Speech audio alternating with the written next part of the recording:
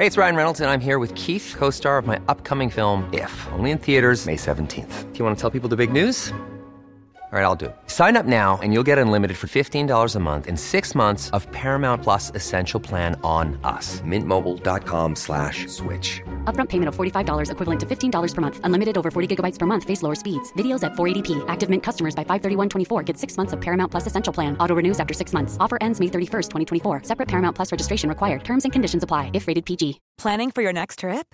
Elevate your travel style with Quince. Quince has all the jet-setting essentials you'll want for your next getaway, like European linen, premium luggage options, buttery soft Italian leather bags, and so much more. And is all priced at 50 to 80% less than similar brands. Plus, Quince only works with factories that use safe and ethical manufacturing practices.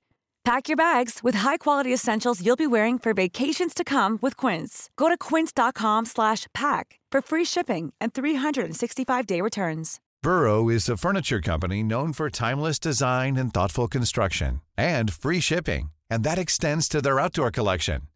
Their outdoor furniture is built to withstand the elements, featuring rust-proof stainless steel hardware, weather-ready teak, and quick-dry foam cushions. For Memorial Day, get 15% off your Burrow purchase at burrow.com/ACAST, and up to 25% off outdoor. That's up to 25% off outdoor furniture at burrow.com/ACAST. I'm your radio show. I'm your radio show.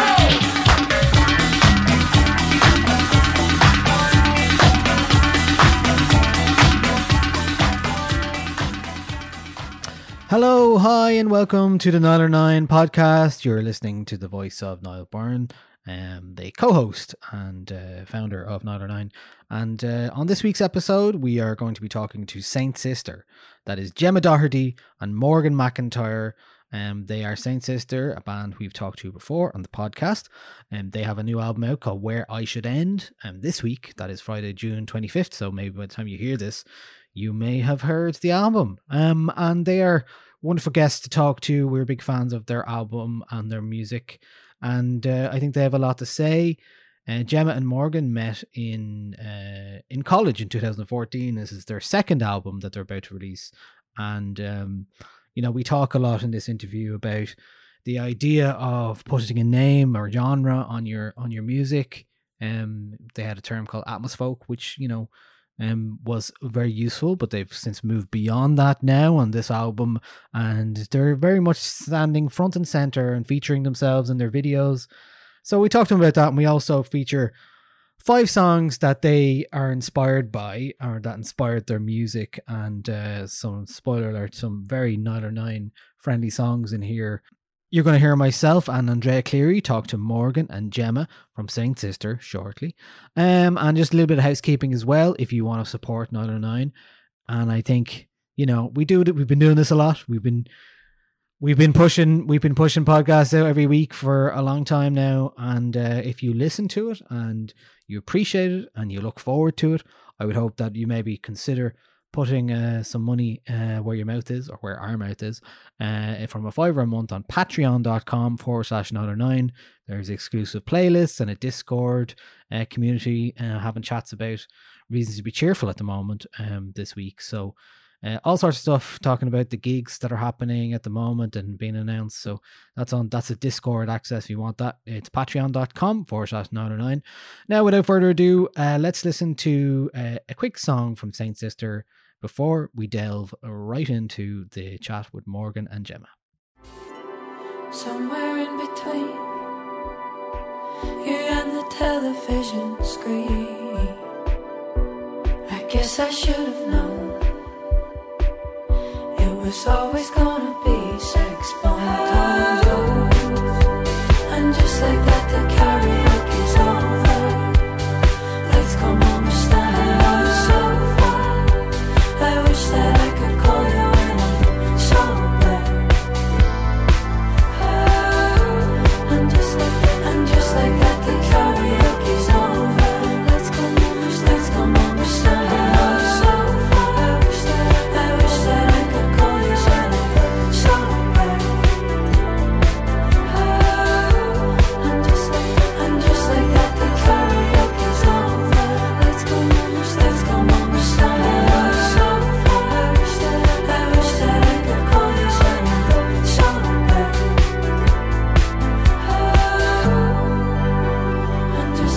that the karaoke's over. Let's go home, we're standing on the sofa. I wish that I could call you when I'm sober. Saint Sister, hi. Hi. Hi. What's How's crack? it going? Good. Nice for you to join us. From where are you guys at the moment? Where are you? You're not together. No. You're on We're not separate Zoom together. windows today. We are. So- We're both in Dublin though. Very good. Very good. Yeah. Very good. How are you guys doing? What is up? Album is coming out very soon. Yeah. June 25th. It is. Where I Should End. So you've been on the promo trail, I guess. You've been on you've been sharing songs and doing bits. And how are you feeling now? How are you feeling about what's coming? What's coming down the line for you? Yeah, really excited. It's kind of weird releasing music in this environment and not being able to play for people and to interact with people. And I think that took us a while to get used to. But we've been sitting on these songs for a long time now. So it's just more than anything, just excitement at the idea that they're going to be out there and kind of not ours anymore. So feeling good. Yeah, it is a weird time. Obviously, we keep talking about it, but do you feel like we're getting closer to some sort of normality now? It feels like it. We just announced tour dates there the other day, and that's the first time that we have done, throughout this whole thing. And they're not until November, but yeah, I don't know. With the way things are going, it definitely feels like we're getting closer to something. And everyone's adapted. Everyone spent the whole year just readjusting and relearning and learning how to do things differently. But I feel like at the same time, yeah, I don't know. It feels like things are on their way back. Yeah, November feels like something is possible for sure. We should by November you think, Yeah. okay, we're definitely going to be doing gigs again, right? Like something has to come back.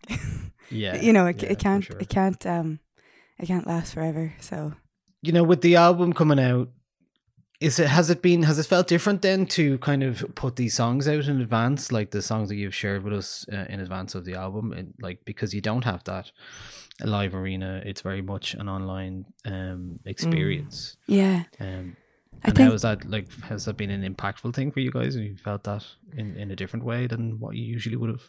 I think once you, as Morgan said, I think you said we recorded this like quite a while ago, so it was finished before everything kind of kicked off. Like this album was finished at the start of 2020, and we'd obviously hope to be able to be bringing it out a bit earlier than that. But I think once the studio part is done and you kind of wrap up the tracks, how you get back into them then is playing them live, and they take on a different life sort of. And it's almost like I always find it's in two parts. Like you have the studio part and that's the song, and then it goes out in the world, but all of a sudden you're playing it live, it takes on a different head, almost a different meaning in a way, and it starts to take a different form.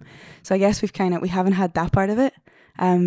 So it's been trickier to kind of find your way back into the music, if that makes sense. But we've been like making a lot of videos and things, which is a bit new for us. So that's been a nice new kind of venture. I mean, you talked about how you wanted to maybe put yourself a bit more front and center, and that's like a very deliberate thing to do. So how did you first of all, is there any particular reason for that? And then how did you approach that? I think there's a few reasons for it. I think our first album, for loads of different reasons, kind of we promoted it in a certain way, and we I think it was then talked about in a certain way, and that's all kind of part of parcel, and it's that kind of fairy folk ethereal thing, which is not necessarily a bad thing. But I think then when we recorded the next album, when we had those songs, it didn't feel like it fit in that world at all. And I think we're conscious of like women who get stuck in that world. Like there's a great article in Irish Times or an interview with the Staves, and they talk about not wanting, just because they've got long hair and they sing in harmony, not to be pigeonholed in a certain kind of world. So I think that's all kind of going through our heads, and then we were writing these songs that didn't feel like they fit, and just kind of they felt more direct and more honest and more present in general. So we felt like we should be more present, and that was a natural step. I guess then, having decided that was something we'd wanted to do, it was another thing actually doing it and kind of taking that step, because we aren't necessarily people who are very comfortable in that sphere. Like, we love singing on stage, but then the next thing of like dancing in a video, I think if someone had told us that a year ago, we would have laughed at them. But then we partnered up with like the Algorithm Productions, who are an amazing production company, and they really worked with us and really helped give us the confidence. And I'm so glad we did it, because I feel like we've just taken not necessarily a step upwards, but definitely a step away from the kind of videos that we would have done before. And it was just so much fun. I think that's what we learned, that you could have loads of fun while making music. Yeah. I suppose it helps to have each other to lean on when you're moving into a space where you have to be that bit more confident. It would be, I imagine, a lot harder to do that if you were both solo artists, if you didn't have each other. Yeah, I think we were kind of working through that together, and also because the live side of things was gone for a while, it sort of just gave us the space to think about that. And, you know, it wasn't that it was a huge decision the first time around, it's just not something we were massively comfortable in and never got to. But there was just a lot more space. Because the album was finished, we just had the time to really like sit on it and think about where we wanted to go with that. And that's been a bit of a gift as well. You mightn't always have that time. Yeah, I was thinking about, you know, that term atmosfolk when you came out, and it was very useful at the time, because, you know, it does kind of set yourself apart, but then maybe it feels a bit more like an albatross around your neck there, where you're like, oh, well, this is what we are. And then, you know, I remember talking to James Vincent McMorrow about this years ago, and, you know, he was talking about how when he made his first album, it was very much like, you know, he was wearing a flannel shirt and he was playing acoustic guitar, so therefore he was like singer-songwriter, folk musician. He was like, that's not what I wanted to be. It's just that's all I had at my disposal in terms of like my music and my instrumentation and stuff. I didn't want it ever to be like that. So you know, getting out of a box that you've maybe, you know, willingly like created for yourself a little bit, just even as a marketing thing, which is, you know, I thought like the atmosfolk thing was very useful because it does kind of describe it, but also maybe it does. Did it feel like maybe a bit restrictive? It was, you're right. It was very like descriptive. So for someone who maybe didn't know the tunes, it kind of made sense.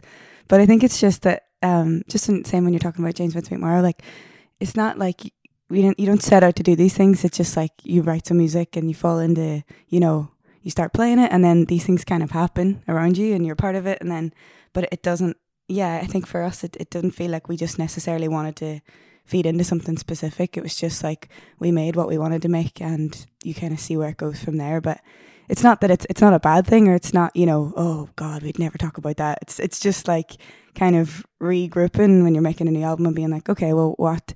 I think it's more about not being limited by anything that you think someone might expect or that you expect of yourself, even particularly because we're a duo, I think, and there's only two of us in the studio. The kind of like the world's your oyster in terms of, you know, we're not a 4-piece band or you know, you have to kind of fit within everyone's instruments or everyone's tendencies. It's kind of like it was a blank canvas in terms of what we wanted, where we wanted to go with it. So it's more about not wanting to be limited by anything or by what you had on stage at the time, I think. And what did the drawing board kind of look like for you guys when you were setting out to start recording, in terms of sound, in terms of lyrics, themes, all of those sorts of things? I guess there wasn't really a drawing board, more like a series of songs that kind of flew out at a quicker than we were used to. So I think we were kind of buoyed by that. And just going back, I feel like the first album has such a specific world for me, and it feels very heavy and foggy and misty and kind of and hard and slow. And the second album, it just felt so much lighter and quicker. And I think, to me, that's what was so exciting. I had really put it into my head that we were these slow writers that had a very specific job to do, and then it seemed like we were writing songs that we would never have written before, and they were coming out easily, which has stopped again. I have to admit that I'm back in the like kind of fog of no inspiration, but for a brief spell of time, it seemed like we were kind of on a roll, and I think that was just so exciting, and that then made us really excited about the sounds that we're using and the kind of branching out, and then in turn the videos as well, and kind of we just had space, which was one of the few good things out of everything that's happened the last year.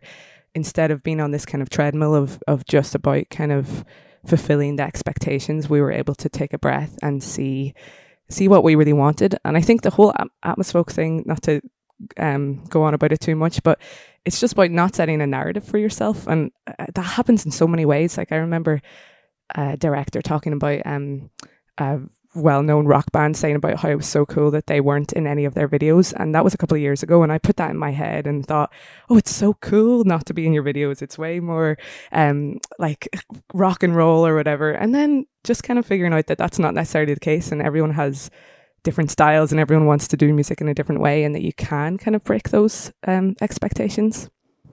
That's interesting what you're saying earlier about, you know, being too you, so therefore you don't. It's something I've been thinking about a lot in terms of a band, you know, always having to have an input on a song, you know, a band, like a musician in the band input on every song, so they feel like they are, you know, control it in some way and they are contributing and all that kind of stuff. I think it's just really something that maybe you don't really think about an awful lot. If you're not in the studio or in a band dynamic where you're like, oh, we better like put some bass on this, or like, you know, whatever it is, we better include it so they have something to do.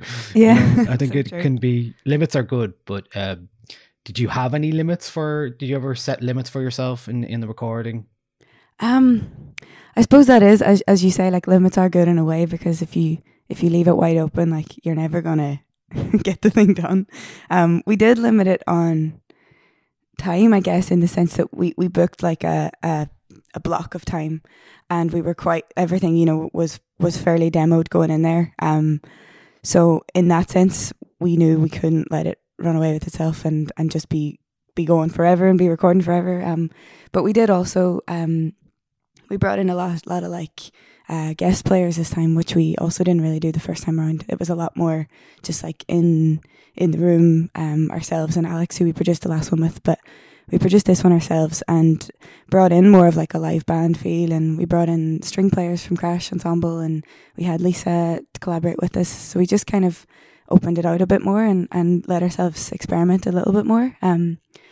But yeah, it's true, and it's something I don't think we really thought about that much until a couple of years ago either, was the fact that we are a duo and there's just the two of us, and we both have like very different roles within that. And when we're playing live, we didn't really think about it because we're both on stage and, you know, we're both performing. But in the studio then it is, or in the writing process, it is a very different thing. And, you know, Morgan's very much the lyricist and writes the melodic material, and then I'll come at it from arrangement and production. So in that sense, it's we're doing very different things, and we're kind of working at different times sometimes. And I think only really on this album did we lean into that and allow ourselves to like really feel that out. I think the first album was a lot more sporadic, and, you know, we didn't really, it just kind of came about somehow, but this one felt like a bit more of a process.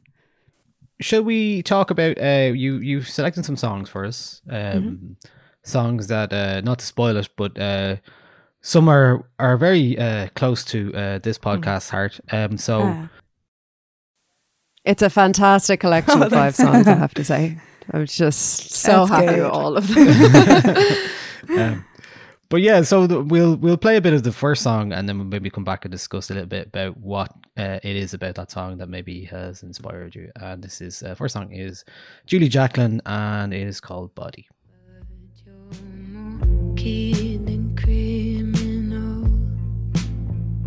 Just a boy who could not get to a domestic flight without lighting up in the restroom. Got cold, cloud of smoke, thumb still on the light. You look so proud, couldn't wait to call a friend. We had to fly back home, never got the money back for that weekend. Right there on the Sydney tarmac, I threw my luggage down. I said, I'm gonna leave you, I'm not a good woman when you're around. That's when the sound came in. I could finally see felt the changing of the seasons, all of my senses rushing back to me. Go your own way. Okay, that was Julia Jacqueline. Song's called Body from the album Crushing in 2019. We are big fans of that, aren't we, Andrea? We are. We were just talking about it literally on the podcast last week. I can't remember how it came up, but she's one of these artists that whenever we find a new artist that we love, we're always like, remind you a little bit of Julia Jacqueline, wouldn't she? Like, we always come back to her. It's become such a classic album for us. So I assume you guys loved it as well. That's it, like a we're classic the same. album. I think she is just one of those. She's a modern day classic songwriter. I think she's gonna. I just think she perfectly writes songs, and especially that last album, it's just a perfect breakup album. I don't think you can beat it, really. And wasn't this the first song? Am I right in thinking this is the first song we would have heard off the second record? And we were huge fans of the first one. Yeah. But then it was one of those things where like that, and that album obviously did so well, and we were massive fans of that album, and I'd seen her live a few times. And then when this song came out, we were just like, oh my God, how is it better? How is it taking on a whole new form? And it just like immediately left up, and that was like really exciting. I think that's. I was so no. Oh, sorry. Go ahead. I was going to say I was so excited when I saw that you guys had chosen this song in particular, because something I love about this song is how close her vocals feel. Like there's no air around her at all. Yeah. And that's something I'd very much associate with listening to you guys, where the vocals are kind of so forward and so almost breathless in the mix. Is her vocal style and that style of recording something that you guys admire and like to do in your own work? But yeah, I think so. I think she's just got that amazing presence and directness, and I just remember hearing this song for the first time and then going through a series of making anyone that I could listen to and being at a party and everyone dancing and I'm like, no, we got to play this song, and then sticking it on, and then because it's such a slow build, just like staring at everyone being like, okay, are you getting it? Yeah. I think definitely her vocals are just, that's the other thing, like the fact that she can write those songs and also have a world-class voice. I just like, she's got everything. But for me, I love her songwriting and her honesty and the little vignettes that she kind of paints, and in that song in particular, you just see the whole. I've thought about that so many times. The scene on the tarmac and the police coming into the plane, and then fast forward, and then she's looking backwards, but in the next verse talking about the scene with the camera, and it's just. I have such a full. I feel like I've seen that movie because it's so well painted, and that's such an inspiration. Like that's what I want to achieve when I try and write, and I think that's where we should all be trying to get to. Yeah, I feel like we all know that guy as well who had a cigarette in the plane bathroom. It's like we know him. We might have dated him. You know, like he's a very familiar character to us.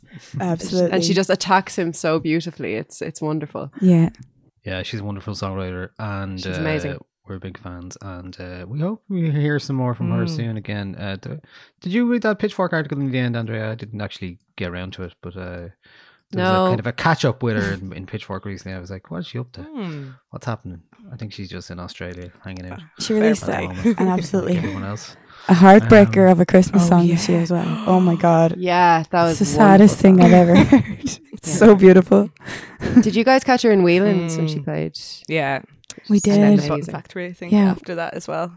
Oh, it's just stunning. Like she sounds the same live. Yeah. She sounds the exact same. Which is really rare to find someone who really captures that in a recording as well. And it brings the exact same energy. She's amazing.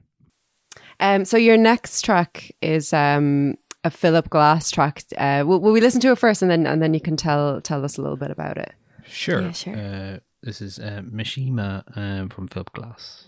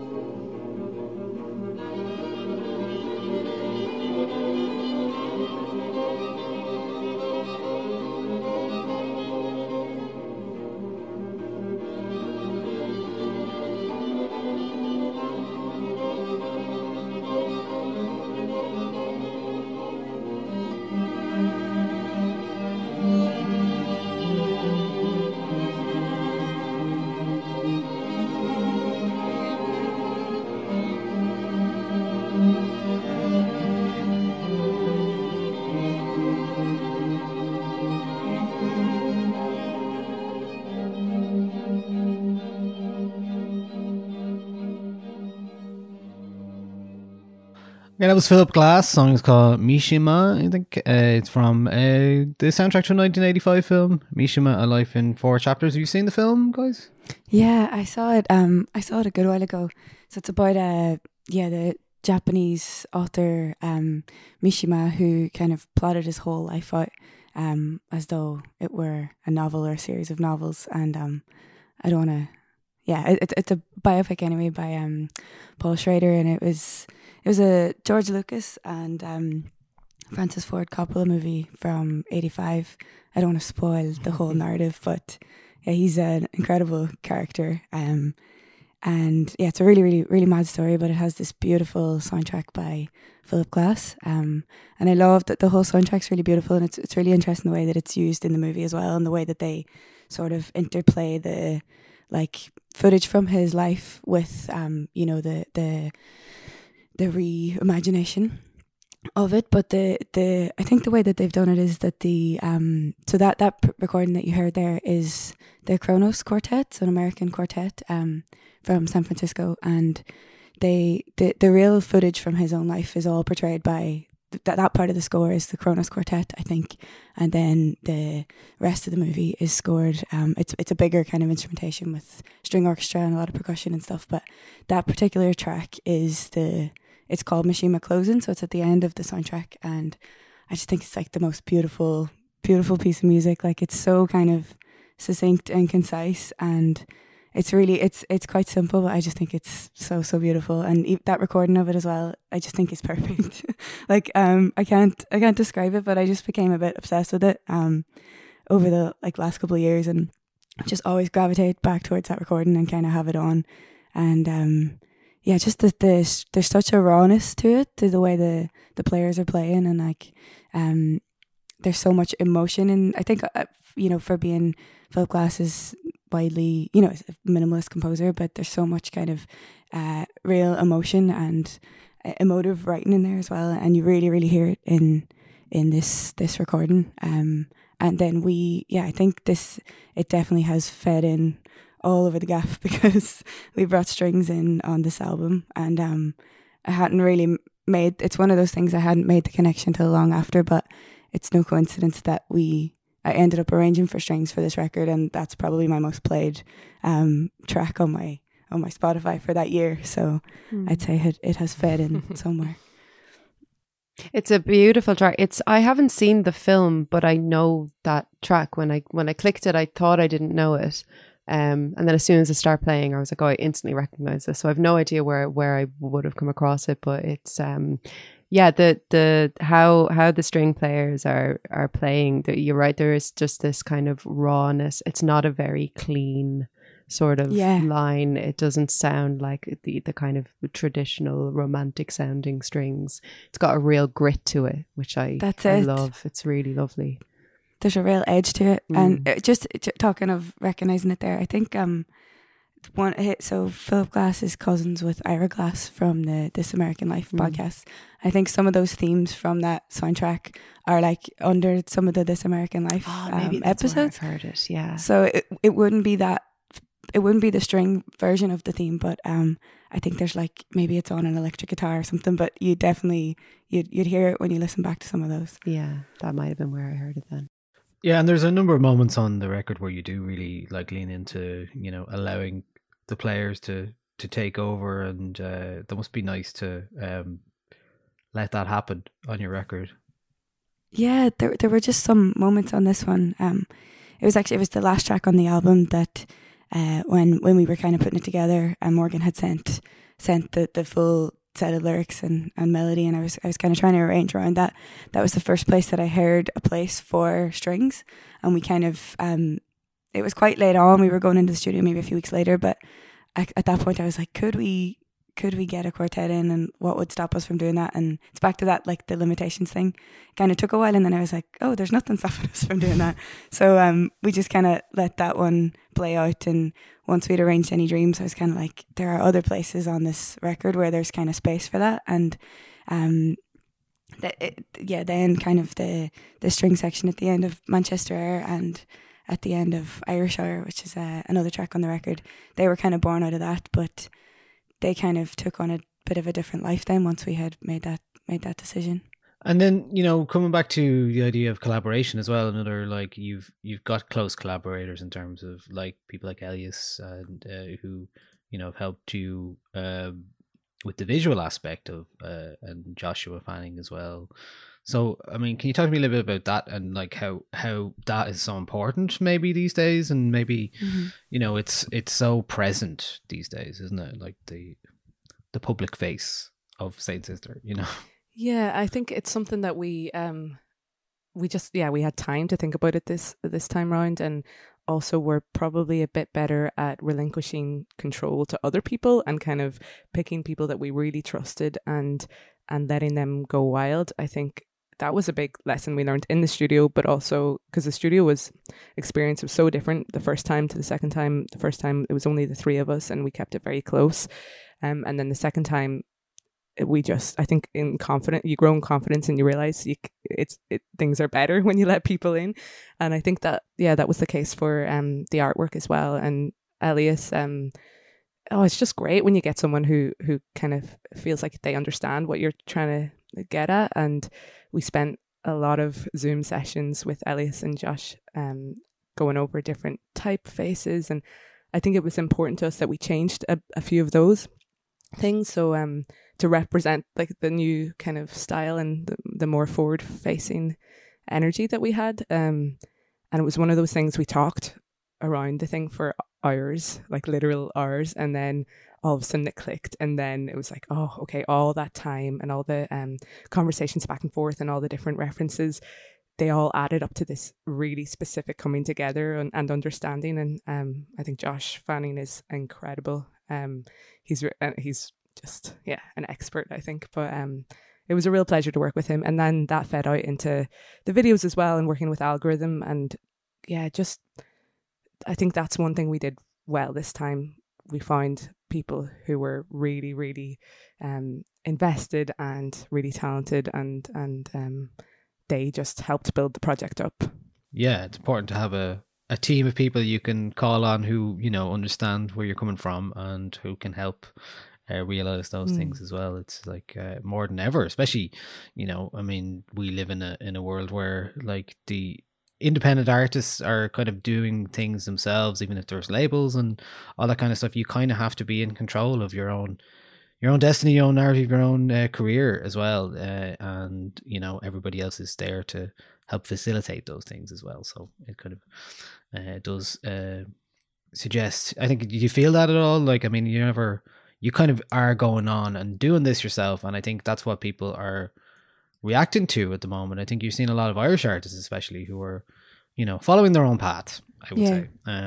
So you're seeing a lot of that at the moment, which I think is great, and obviously that's what people respond to, some form of authenticity as well, you know? Do you find it easier to kind of open yourselves up to collaborators on a second record, like having already sort of got to know how you work together and got to understand your sound? Is it easier then once you have that foundation to start inviting people in and a bit of experimentation? You're talking about like on the first record not letting people in as much, but it's just like not having the confidence to do that really, or not really knowing what you're trying to do yourself. So it's kind of hard, I think, to do that when you're just kind of going along and trying to figure it out along the way. So yeah, I think the thing this time is just having that little bit more experience and having done one before. I guess you know what's required and you know what the different parts are, because you know all the different elements that there are to making a record. And I don't think the first time around we didn't know what things just kept going along. We were like, oh God, we have to do this, or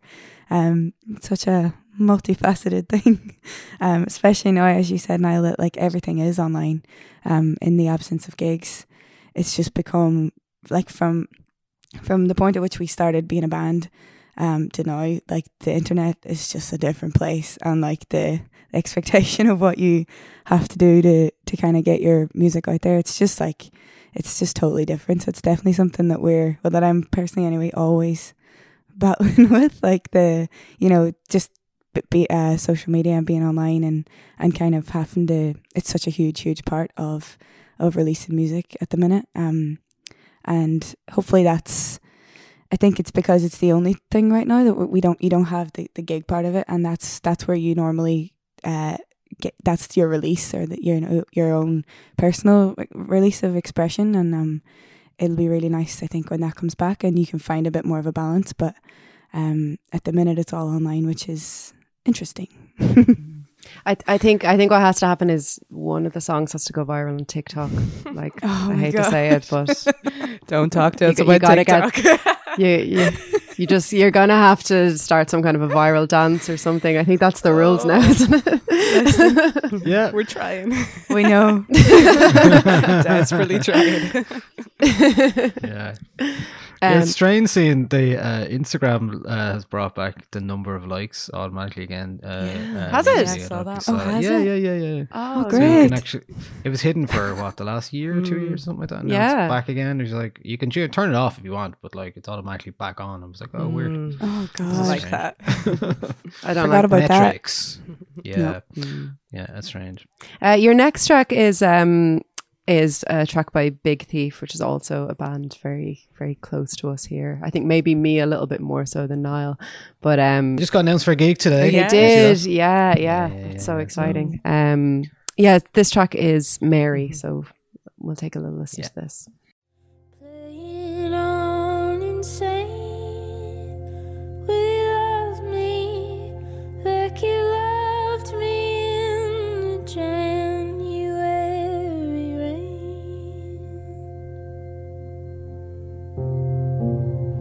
Mom and Dad and violins, somber country silence. The needles stop the kicking. The clothespins on the floor, and my heart is playing hide and seek. Wait and count to 4. Will you love me like you loved me, and I'll never ask for more.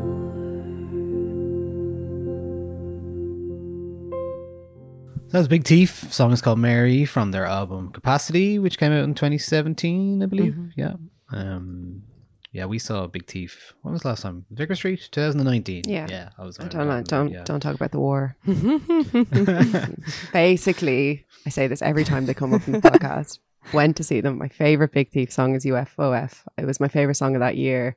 I think it's one of the best songs ever written, and they didn't play it, and I was very upset. I was extremely upset, and Niall had to remove me from Vicar Street. I was refusing to get up. I was like, "They're going to come back. They can't not play it." And then The lights were on in the venue. The lights were on. still People at were this point. sweeping the floor, and I was like, "I'm not moving."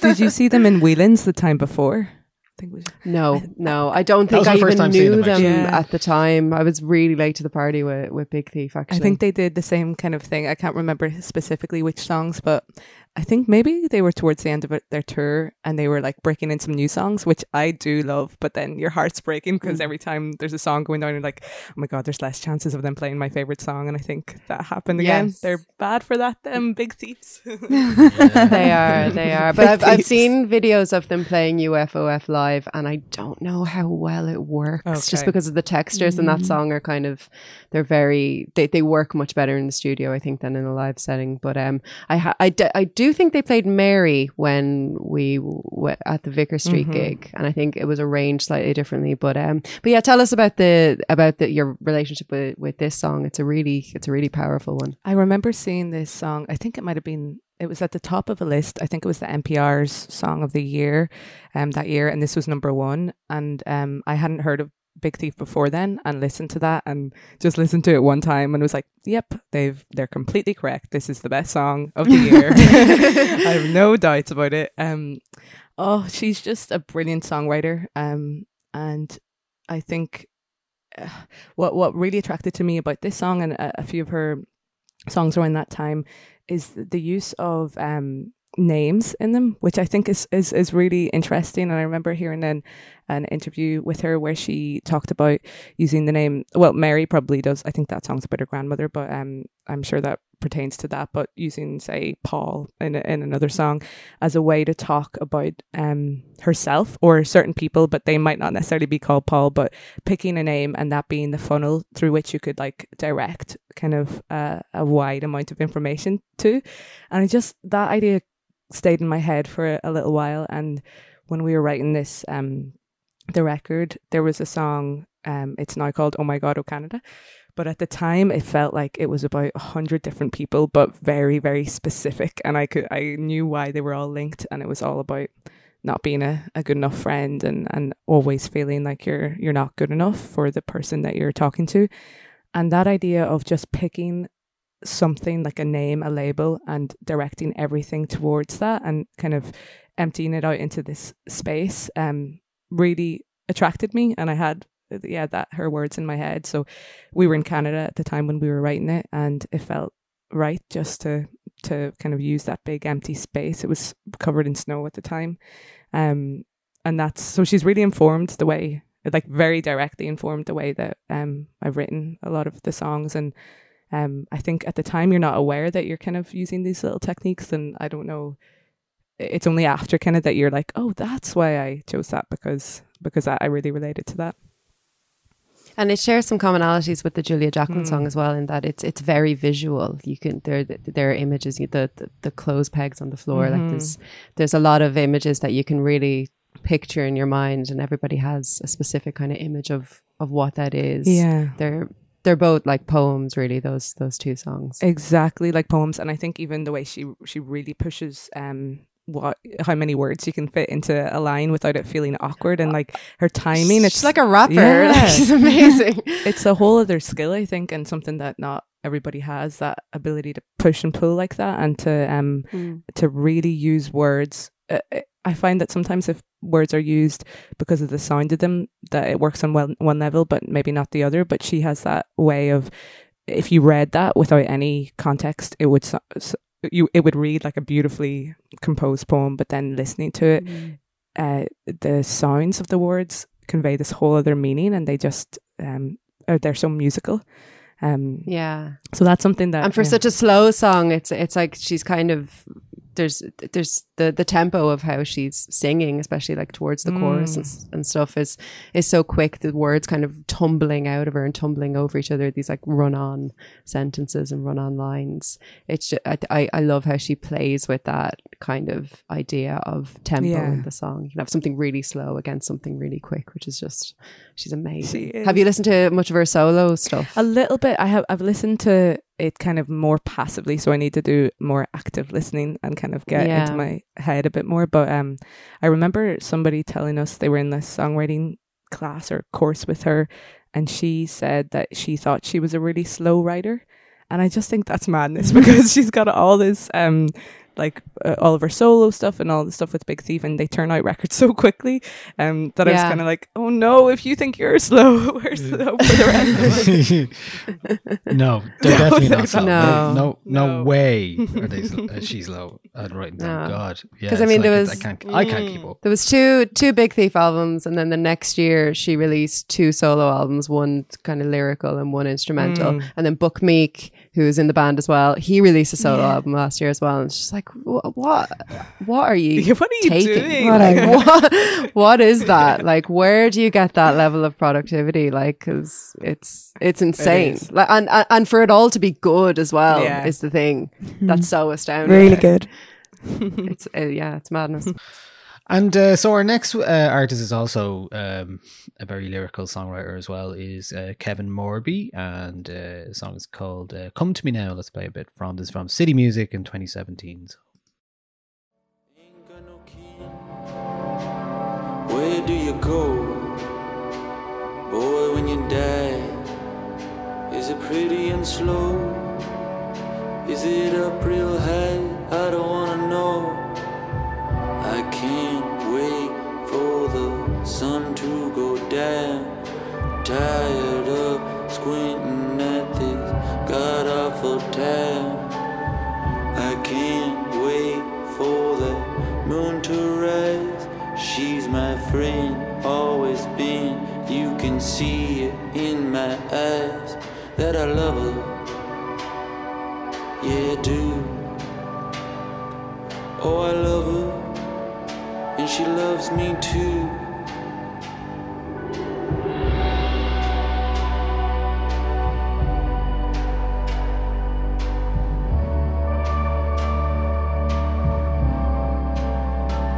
Come to me now, like you did then.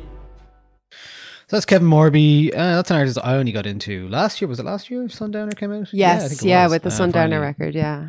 Yeah, Andrea's been on Kevin Morby for a while, I've been right? poking Niall about him for a couple of years now. I just listen to him. And I did, finally. And you did, and you loved him. This is a brilliant song. And another quite cinematic kind of sound, I think. It makes me think of like a Western or something. Yeah, completely. It's sort of, there's just something about this track. It kind of like shimmers, like the whole thing. It's quite like, yeah, subtly cinematic. And it's really like vast, but like it feels like you can see it or something, you know. And it really, really draws you in. And again, quite a close, like intimate, almost like spoken vocal. And it's just one that I feel like we just listen to this a lot on the road and things. And this album, City Music, or the track City Music as well, we would have had on in the van a lot, and just have such like lovely memories of it, of this album. But this song is just one that we always kind of came to a lot when we were kind of referencing on the album, and just there's just like a quality to it. It's one of those ones you can't put your finger on, but you're like, I want it to shimmer the way that song does. It's just really beautiful, yeah. Yeah, the person that we were mixing with, Benedict McIsaac, was he was amazing to work with. But one of the things he did, which I guess is pretty common practice, is ask us to make a playlist of references, and this was one of the top songs. And I guess it wasn't even in terms of how it's mixed. It's just, as Gemma said, the feeling of it. We're like, how did we make this record feel like that song? Because it's just got so much to it. Yeah, and since what can you like? What do you discuss with something like that? Like you're trying to identify something that's kind of hard to identify and hard to imbue with music, you know. So you can play reference tracks and stuff, but like, yeah, it's a very difficult thing, isn't it? Like, I think so, and very tangible almost. I think we learned that on this record with the mixing references specific. Like they're really specific. Like, where do you want your bass to sit? Where do you want your snare to hit? How do you want your vocal to sit? Whereas we were just like, I like how this song feels. And he was like, it doesn't help me. We were like, it sparkles. Can you make it sparkle? And he's like, I need like, so it's, I don't know if we, I think that's why this one's a good example of just like, it was the feel of it. It was just the kind of the words that he just like, he captured something, I think. And those little, like, there's a melodic synth on there that it's almost like little cries. And they're just so beautiful. Like they're really kind of just really, really draws you in, I think. I like the Western reference as well. It's just really, really vast. Yeah, I found a lot of that with, you know, I mean, the last album, Sundowner, you know, he said it was his attempt to put the middle American twilight, its beauty profound, well, not always immediate into sound. And you really feel like you're taken to that place with his music as well. And it's actually something that, like, I've noticed in your guys' music in terms of your lyrics, especially, is like references to places. As well, like, can you talk a little bit about like Manchester Air, for example? Like it's such a great first line as well. From the back of your bike, I told you I was late. You said I can't go much faster. I said, no, not like that. And there's so many references in there. There's like you know, Cabra and Broadstone and stuff. I just like, it always ties you, Capel Street as well in there. So, you know, those kind of references always tie me into, I don't know, they kind of moor me a bit. I always feel geographically moored in a way that, like, okay, yeah, I can feel the story develop here, or like a place in the song. Is that like so important for you? Like, yeah, I think I love when other writers do that, and I started doing it, but I think I have a tendency to overdo it, and I think when we looked back at this record and also the last, we were like, God, every single song has a reference to a place. Maybe they lose their charm when you kind of over egg it, but I just love doing it. It makes me feel good. I love hearing it in a song.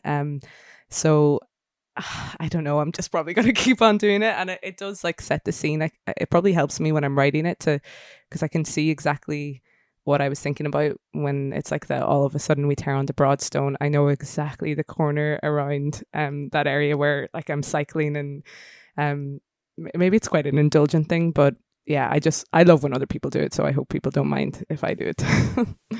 But I sort of love how that's becoming more of a thing for Irish artists. Like you get it with Pillow Queens as well. You get it with Fontaine's DC. And Fionn Regan in one of his tracks, he's like a furniture shop down on the Quays. And I think because so much of the music that we would have had access to in Ireland for so many years would be from the UK or from the States, and there is a lot of that kind of sense of place that we can't really connect to. I love now that I can hear a song about Donamead and I'm like, yeah, you know, I know where that is. This is for us now. And I think long may that trend continue. I love hearing about places that I know, because like you said, you can picture that corner, you can picture that strand, whatever it is. You're like, yeah, that's mine. I think that's kind of what I was born out of, because I grew up writing songs about like one horse towns and like the dive bars, and I just was regurgitating all these really like well trodden tropes that made me feel like I was part of this American childhood that I didn't have. But I guess it's like, yeah, it's an attempt to try and redress that and kind of bring it back to, because I'm so nostalgic about everything, including lives I haven't lived. So it's like trying to get it back to the reality of things.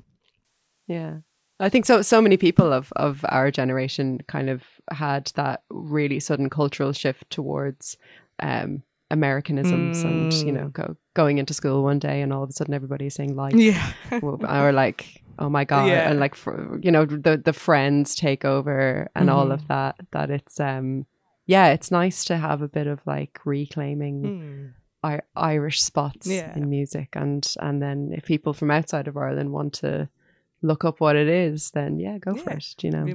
And as well as like there's obviously a lot of talk at the moment about you know, cultural spaces and stuff like that, and you know, I think sometimes like weaving those kind of things into the fabric of the music of the city is you know, kind of highlights those things a bit more, you know, and not that there's many mentions of venues specifically or anything like that, but you know, it's such a, I think it's really interesting. Like there's a lot of things happening in Irish music where people are really talking about the Irish experience and the young Irish experience especially. And you know, like Manchester Air is an example of that, you know, talking about a couple who have to go for an abortion. And so you record that on, or you wrote it at Drop Everything in Ashore, the lovely festival that happens on the Aran Islands. And then you released it to coincide with 3 years since Ireland repealed the 8. So you talk a little bit about that song, and because I think it's something we've heard so much more of in the last few years, and it's been very edifying to see that being represented in songs and seeing like real Irish experiences being represented. Yeah, I guess that one came about very naturally, and I love all the artists that are making really political music at the moment and representing the Irish experience, and I'm such a big fan of theirs, and I've tried to recreate it myself and different over the years, and never quite felt like I had nailed it, and everything I did always came across like too on the nose and not sincere, and just really didn't work. So I guess we were a bit surprised whenever this came out, and almost didn't realize the political angle until after it, because it is just a personal story about something that happens to two people, and in particular the narrator of the song. And yeah, I guess it's good that it can be used after the fact as a little bit of a nod to that, and especially well, I know there's still work to be done here, but especially given everything that's happening up north, and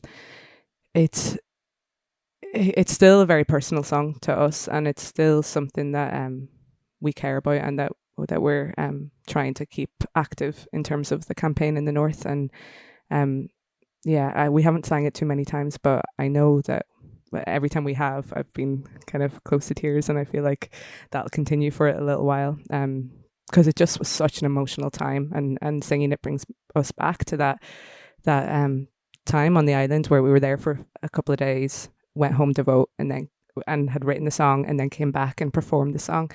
And we performed it after the results came in, and I just remember the feeling of I guess there was a lot of love in the room, in the school hall that we were singing in, and a lot of, but still sadness. People were like, we were crying. I don't know about anyone else, but yeah, it's a close one for us. Yeah, and it is, you're right, you know, it's still relevant. It's still, you know, people are still going to get abortions in the UK still, and it hasn't gone away and it hasn't got easier, and there's many things like that we are talking about, and songs like this really do help. Like, they really do. There's an element of, you can use a song like this to have a discussion with a friend about a topic that it's addressing, without having to necessarily, you know, address that head on. So, you know, these things are very useful, I think, for people in their daily lives as well. So I've just had a memory resurface, and it was seeing you guys at the National Concert Hall, and I think it was in the run up to repeal, and I remember it was like either in the foyer before going in, or I was reviewing it actually, so I was looking around at the crowd and just seeing a few repeal jumpers around, and there was just something, and then there was kind of allusions that you guys made on stage to it, and it felt like a very kind of a palpable moment, that show during the campaign literally just resurfaced there as you were talking. That's funny. Yeah, here, you know, 3 years on there, so yeah, it's amazing. Your final choice in terms of songs is from another artist close to our Andrea's heart, especially. I mean, just like, get out of my head. You know, like, it's literally like, God, it's mad. It is Ways Blood, and the song is called Andromeda. Nothing in it for me except my heart that's lazy, running for my own life now. I'm really turning some time, looking up to the sky for something I may never find. Stop calling, it's time to let me be. If you think you can save me, I dare you to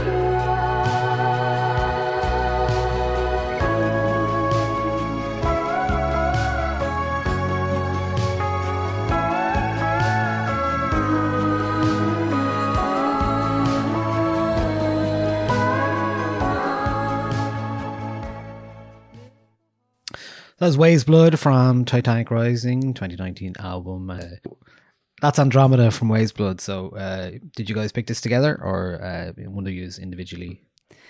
This would have been one that we listened to quite a bit together, wouldn't it?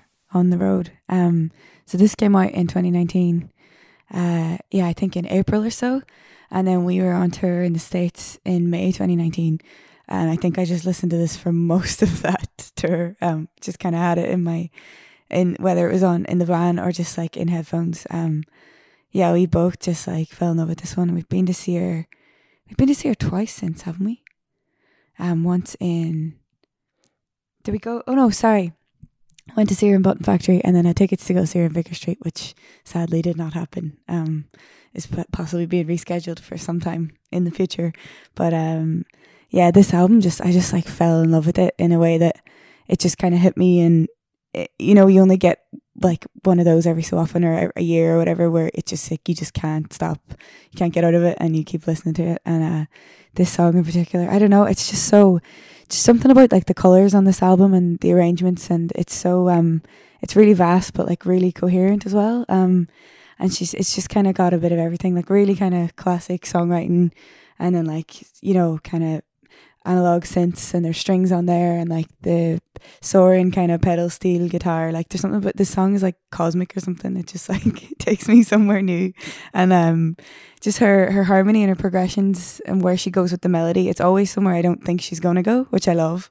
And it just kind of did something to me. And you were a big fan of this album as well, Morgan. Yeah, I think it's so great when you're on tour and then both of you fall in love with the same album, because then you can just play it and not very unapologetically and kind of bond over it. But just another example of a gorgeous voice, gorgeous songwriter who's doing kind of something a little bit unusual, and kind of it was an inspiration for us, and especially that kind of almost country feel to it, but also keeping it very it's timeless, but it's also modern. I think all those elements together, the way she kind of goes between all the different styles, and as you said, Gemma, makes something really coherent, is something that we kind of aspire to.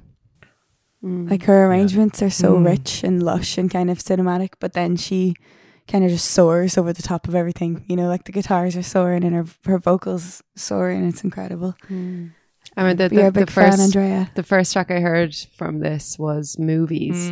I think that was the first one she released, and I'd never heard anything by her before. And I was on like a packed 46A into town, like on my way to work one morning. It was like gross morning, raining. I popped it on. It was on my like Discover Weekly or whatever. And it came on, and I swear I had this like out of body experience, or like this ASMR sort of feeling. I was like, "What the fuck is this? What is this?" Just like, what is this sound? I've never heard anything like it. And then it was a bit of a wait until the album came out, and then this was the first song I'd heard off the album, and was just like, yeah, God, I don't even care what other songs are on this. Those two songs alone make this a classic. And then of course you listen to the rest of them. Like Every Day is one of my favorite tracks from her. That like real like Beach Boys, Phil Spector sort of sound, and she's so versatile and so brilliant. And yeah, like you said, like classic, but also very, very modern and unafraid to make those references to like sitting in a movie screen and like literally naming the album after the movie Titanic and not the boat, which I just think is brilliant. Yeah, I haven't seen her live yet. Is she? I've heard she's great. I've seen her on her KEXP shows, and she's just like stunning, ethereal, amazing. Yeah. She's just kind of like angelic, one of those, you know, she's such a like just a presence on stage, and you're just so kind of drawn to her, and just the way that she moves and carries herself, and her vocals like perfect. And yeah, you could hear that was an incredible gig. She's actually really funny. Everyone really funny. So it's one of those rooms where you're just like, oh, everyone is completely with you, and like she's hilarious between songs, and then she just goes back to like being an ethereal angel. I first heard this album on Dublin Bus as well, so there's something about that. It's just Dublin Bus written all over it. She was also one of the artists that name checked Enya in our recent episode. We did a deep dive into the music of Enya, and I actually mentioned you guys in relation to Enya, because I was like, because basically what happened is, when we looked into it, it seemed to be a lot of American artists were talking about how they, you know, were inspired by Enya. And I was like, what is the story with Irish artists? Did they not like Enya? Did they like not? Is it not in the, you know? Because are we too close to it and stuff like that? Yeah, but I reckon you guys have a soft spot for Enya. Would I be right? Yeah, I can't believe that this is controversial. Like, she is it's not controversial. But like, I thought everybody loved her. Is that not the case, or do people not like her? I don't know. Part of me, I just feel like it's taken for granted sometimes that like it's Enya and she's out there in the world and like in her castle or whatever, and you're just like, no, her music is amazing, and like we need to talk about it more. That's true. That's all. No, that's really all. Yeah. Niall is on a mission now this year. He's on a real. We need to talk about Enya buzz, and it's great. We'll join you on that. Yeah. Why not? Why not? Just back to Wise Blood. I think the vocals on that track in particular, the harmonies and how they kind of build. Talk to me a little bit about that, her vocal style, especially on that album, and how that's influenced you as well. Yeah, she has like moments of that, like what we were talking about with Julia at the start, like the really close kind of intimate vocal, and you're right there kind of front and center. But there's something about her melody and the way that she plays that off the lyrics that it does have just this like soaring quality that it almost feels more like an instrument at times as well, where it just kind of, you know, it becomes in the best way possible, like very textural. And even with just a lead vocal, you know, sometimes you'd be used to hearing that with like with a load of harmonies or a load of backing vocals, but yeah, she just kind of soars and manages to create this other kind of worldliness with it, and then she's straight back into being like kind of direct and intimate, and I think that's a real nice skill or something beautiful about that album. I think that's what she does best. She makes it so dramatic, but it's never too much. It's never overdone, even though it's like really going there in terms of the arrangements. Like she doesn't kind of leave anything behind, but it still works. It doesn't ever feel like it's too much. It's kind of like Joan Baez kind of vibes of like really kind of leaning into something, but it just feels so authentic. Yeah. Yeah, you can kind of feel that she has a lot of strength behind her voice, but she never really belts it out. When she wants to have those dramatic vocal moments, she kind of leans more into harmonizing or having the backing vocals there. She's not, grabbing the mic and doing a big Celine Dion on it, which I wouldn't mind either, to be honest. But yeah, I think she's very much a kind of a musician's vocalist, if that makes sense at all. Like, she's really thinking about those textures and how it works with everything else, and there's a lot of strings on this album as well, a lot of kind of big sweeping orchestral statements, which are just gorgeous. I know, it's beautiful. It's just such a work of art, I think, this album. Yeah, and the artwork is just it's amazing, stunning. Like it's amazing. I think her mom shot it, or oh wow, something to do with her mom, and like she like properly got into a big tank that was a room. It's the underwater, amazing. It's set, it's so beautiful. Yeah, she's amazing. Lovely hair as well. Lovely. Oh, lovely hair. Can we? You were on Reeling in the Years recently. What was that like? Just to change the topic. I have to ask. That was a shock. Catching yourself on Reeling. Did you know? No, not at all. Someone said it to me, and I was like, "Oh, this is really awkward," because I think they've mixed us up with someone else, and I was just like, "It couldn't be," and I was like, "Oh, great, what song?" And they were like, they named a song, and they were like, "Is this your song?" And I was like, "No." I was like, "It's so embarrassing. It's not us." But then, sure enough, like, got a text a while later, so I was like, "Hang on a minute." Yeah, it just is the last thing we were expecting, I think. Right. Yeah. It was amazing. It's immortalised in Irish history forever now. Yeah. So, fair play. That's a nice thing to have. We're big fans as well. Like, I watch it all the time and go back and watch the older episodes as well. So, it's.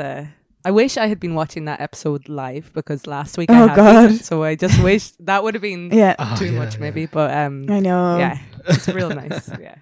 Yeah, such a nice surprise. It's been cool watching the past decade on it and seeing even like Villagers and it's Soak as well. Like there's a few artists where you're just like, oh yeah, God, they haven't always been around. You know what I mean? It's like there was a beginning for these for these people who you just sort of are so ingrained in kind of Irish music now that you're like, oh, look at them there on the Late Late. It's funny, yeah.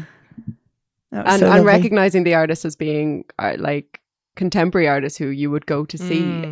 I think watching Reeling in the Years for the past 10 years, being so close to it it's been a very weird experience, I think. I watched the 2018 last night, and it was the repeal stuff, and it was just so overwhelming. It's such nothing like a Reeling in the Years to make you cry 3 times. I've actually put that episode off. I don't think I'm quite there yet. Yeah. I'd say take your time, because the marriage equality one broke me, and I was like, no, can't do this. And it's a weird feeling to even in the earlier ones. It was like the 2010 or 2011. There was like student protests and stuff, and it's a really weird feeling to be watching it and being like, I was at that. I remember. It's so, and you're kind of looking out for yourself, being like, oh God, please don't show what I look like in 2010. Is 2018 the last one? It can't do 2019. I think they can. Yeah, they'll stop at 2019, and then the next series will start at 2020. God, love 2020. No, just ignore that one. They have a decade to do it, so they might just about get it over the line in time. Oh God, just make up some nice things. Yeah, and then the rest of the decade, nothing of interest is going to happen. It's all going to calm down, and it's all going to be totally fine. Everything will be fixed. What are you guys looking forward to, even personally? Like, I mean, what are you missing the most at the moment? Like, you have karaoke song, for example. You can't even go to a karaoke bar. I know. All these kind of things you can't do. Sometimes you're just like karaoke. You just miss No, you go. You had No, something. no, better no. to I was say just than saying, me. that's such a shame. Karaoke in particular is like the super spreader, so it's like a definite no go for karaoke. But yeah, I definitely miss going to gigs. Like, I miss Yeah. playing gigs, but I miss even more being in the front row at a gig, especially your friend's gig, and just like, dancing really stupidly and having a little drink in your hand and going out for dinner. I really miss like a nice dinner. And just like the spontaneity of things, like just, you know, bumping into people, days or nights taking you places you didn't, you know, that things just happened, because that can't really happen now. Everything's like very, we're doing this and only these people can come, and like that's getting. We have 80 tiring. minutes to hang out and eat a Yeah, substantial exactly. meal together. And Yeah. You don't have to do that anymore. It's fine. oh yeah, the substantial meal thing is gone. We've I never all been minded that. conditioned. It's so weird. I know. We're I was just but, used like, to you it don't now. have to I have love it. a substantial meal with my pints. I think we need to normalise that going forward, to be honest. A little soup and a sandwich with your pints at 11 p.m. Sure, why not? Why not? Why not? Well, those That's are great. excellent, 5 completely excellent songs. And I would say that because I love all of those songs, but they're brilliant. And thank you so much for sharing those inspirations with us. Class. Thank you guys for having us. Oh, no, it's been Yeah. great. Thanks, Emil. And yeah, really appreciate taking your time and come and say hello to us. And best luck with the album as well. Yeah. I hope it all goes well. Look, I think people are gonna love it. Goes at its end. Yeah, I think it's going to do really well. So congratulations Thank on you. that. Yeah. Thank you. And hopefully in the near future we'll be able to, you know, I don't know, you'll be able to come and have a dance somewhere, like, or whatever it is, or a festival or whatever, like, whatever's happening that isn't, like you say, a too controlled environment. Yes. And, yeah. So I'm looking forward to Yeah. those days Yeah. for sure. Thanks so much for having us. See you in a Great. see you in you. a field somewhere. Listen, I thanks so hope. much. Yeah. See you Great. guys. Okay. All right, I'll so put that much. there. That's for you now. Left a message for you yesterday. Said I feel like we're losing touch. You said you're the one who goes away. Underneath the years I know could really hurt you if I really tried. And there's that birthday card I owe. Don't know why you're always on my side. Oh my God, oh Canada. Border seems so small from here. Yes, I'll call you from each station. See you in a sugar.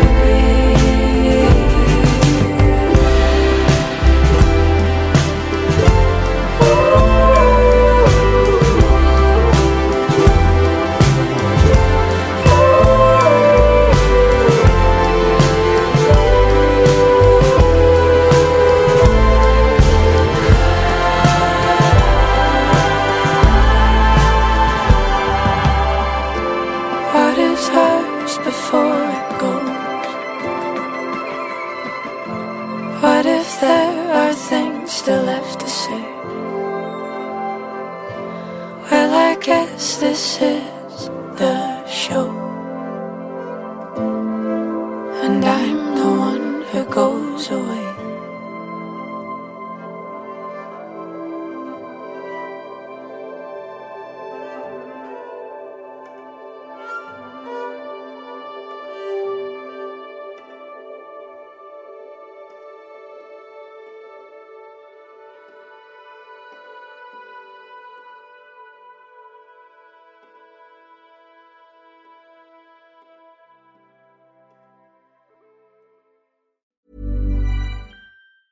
Even when we're on a budget, we still deserve nice things. Quince is a place to scoop up stunning high-end goods for 50 to 80% less than similar brands. They have buttery soft cashmere sweaters starting at $50, luxurious Italian leather bags, and so much more. Plus, Quince only works with factories that use safe, ethical, and responsible manufacturing. Get the high-end goods you'll love without the high price tag with Quince. Go to quince.com/style for free shipping and 365-day returns. Even when we're on a budget, we still deserve nice things. Quince is a place to scoop up stunning high-end goods for 50 to 80% less than similar brands. They have buttery soft cashmere sweaters starting at $50, luxurious Italian leather bags, and so much more. Plus, Quince only works with factories that use safe, ethical, and responsible manufacturing. Get the high-end goods you'll love without the high price tag with Quince. Go to quince.com/style for free shipping and 365-day returns.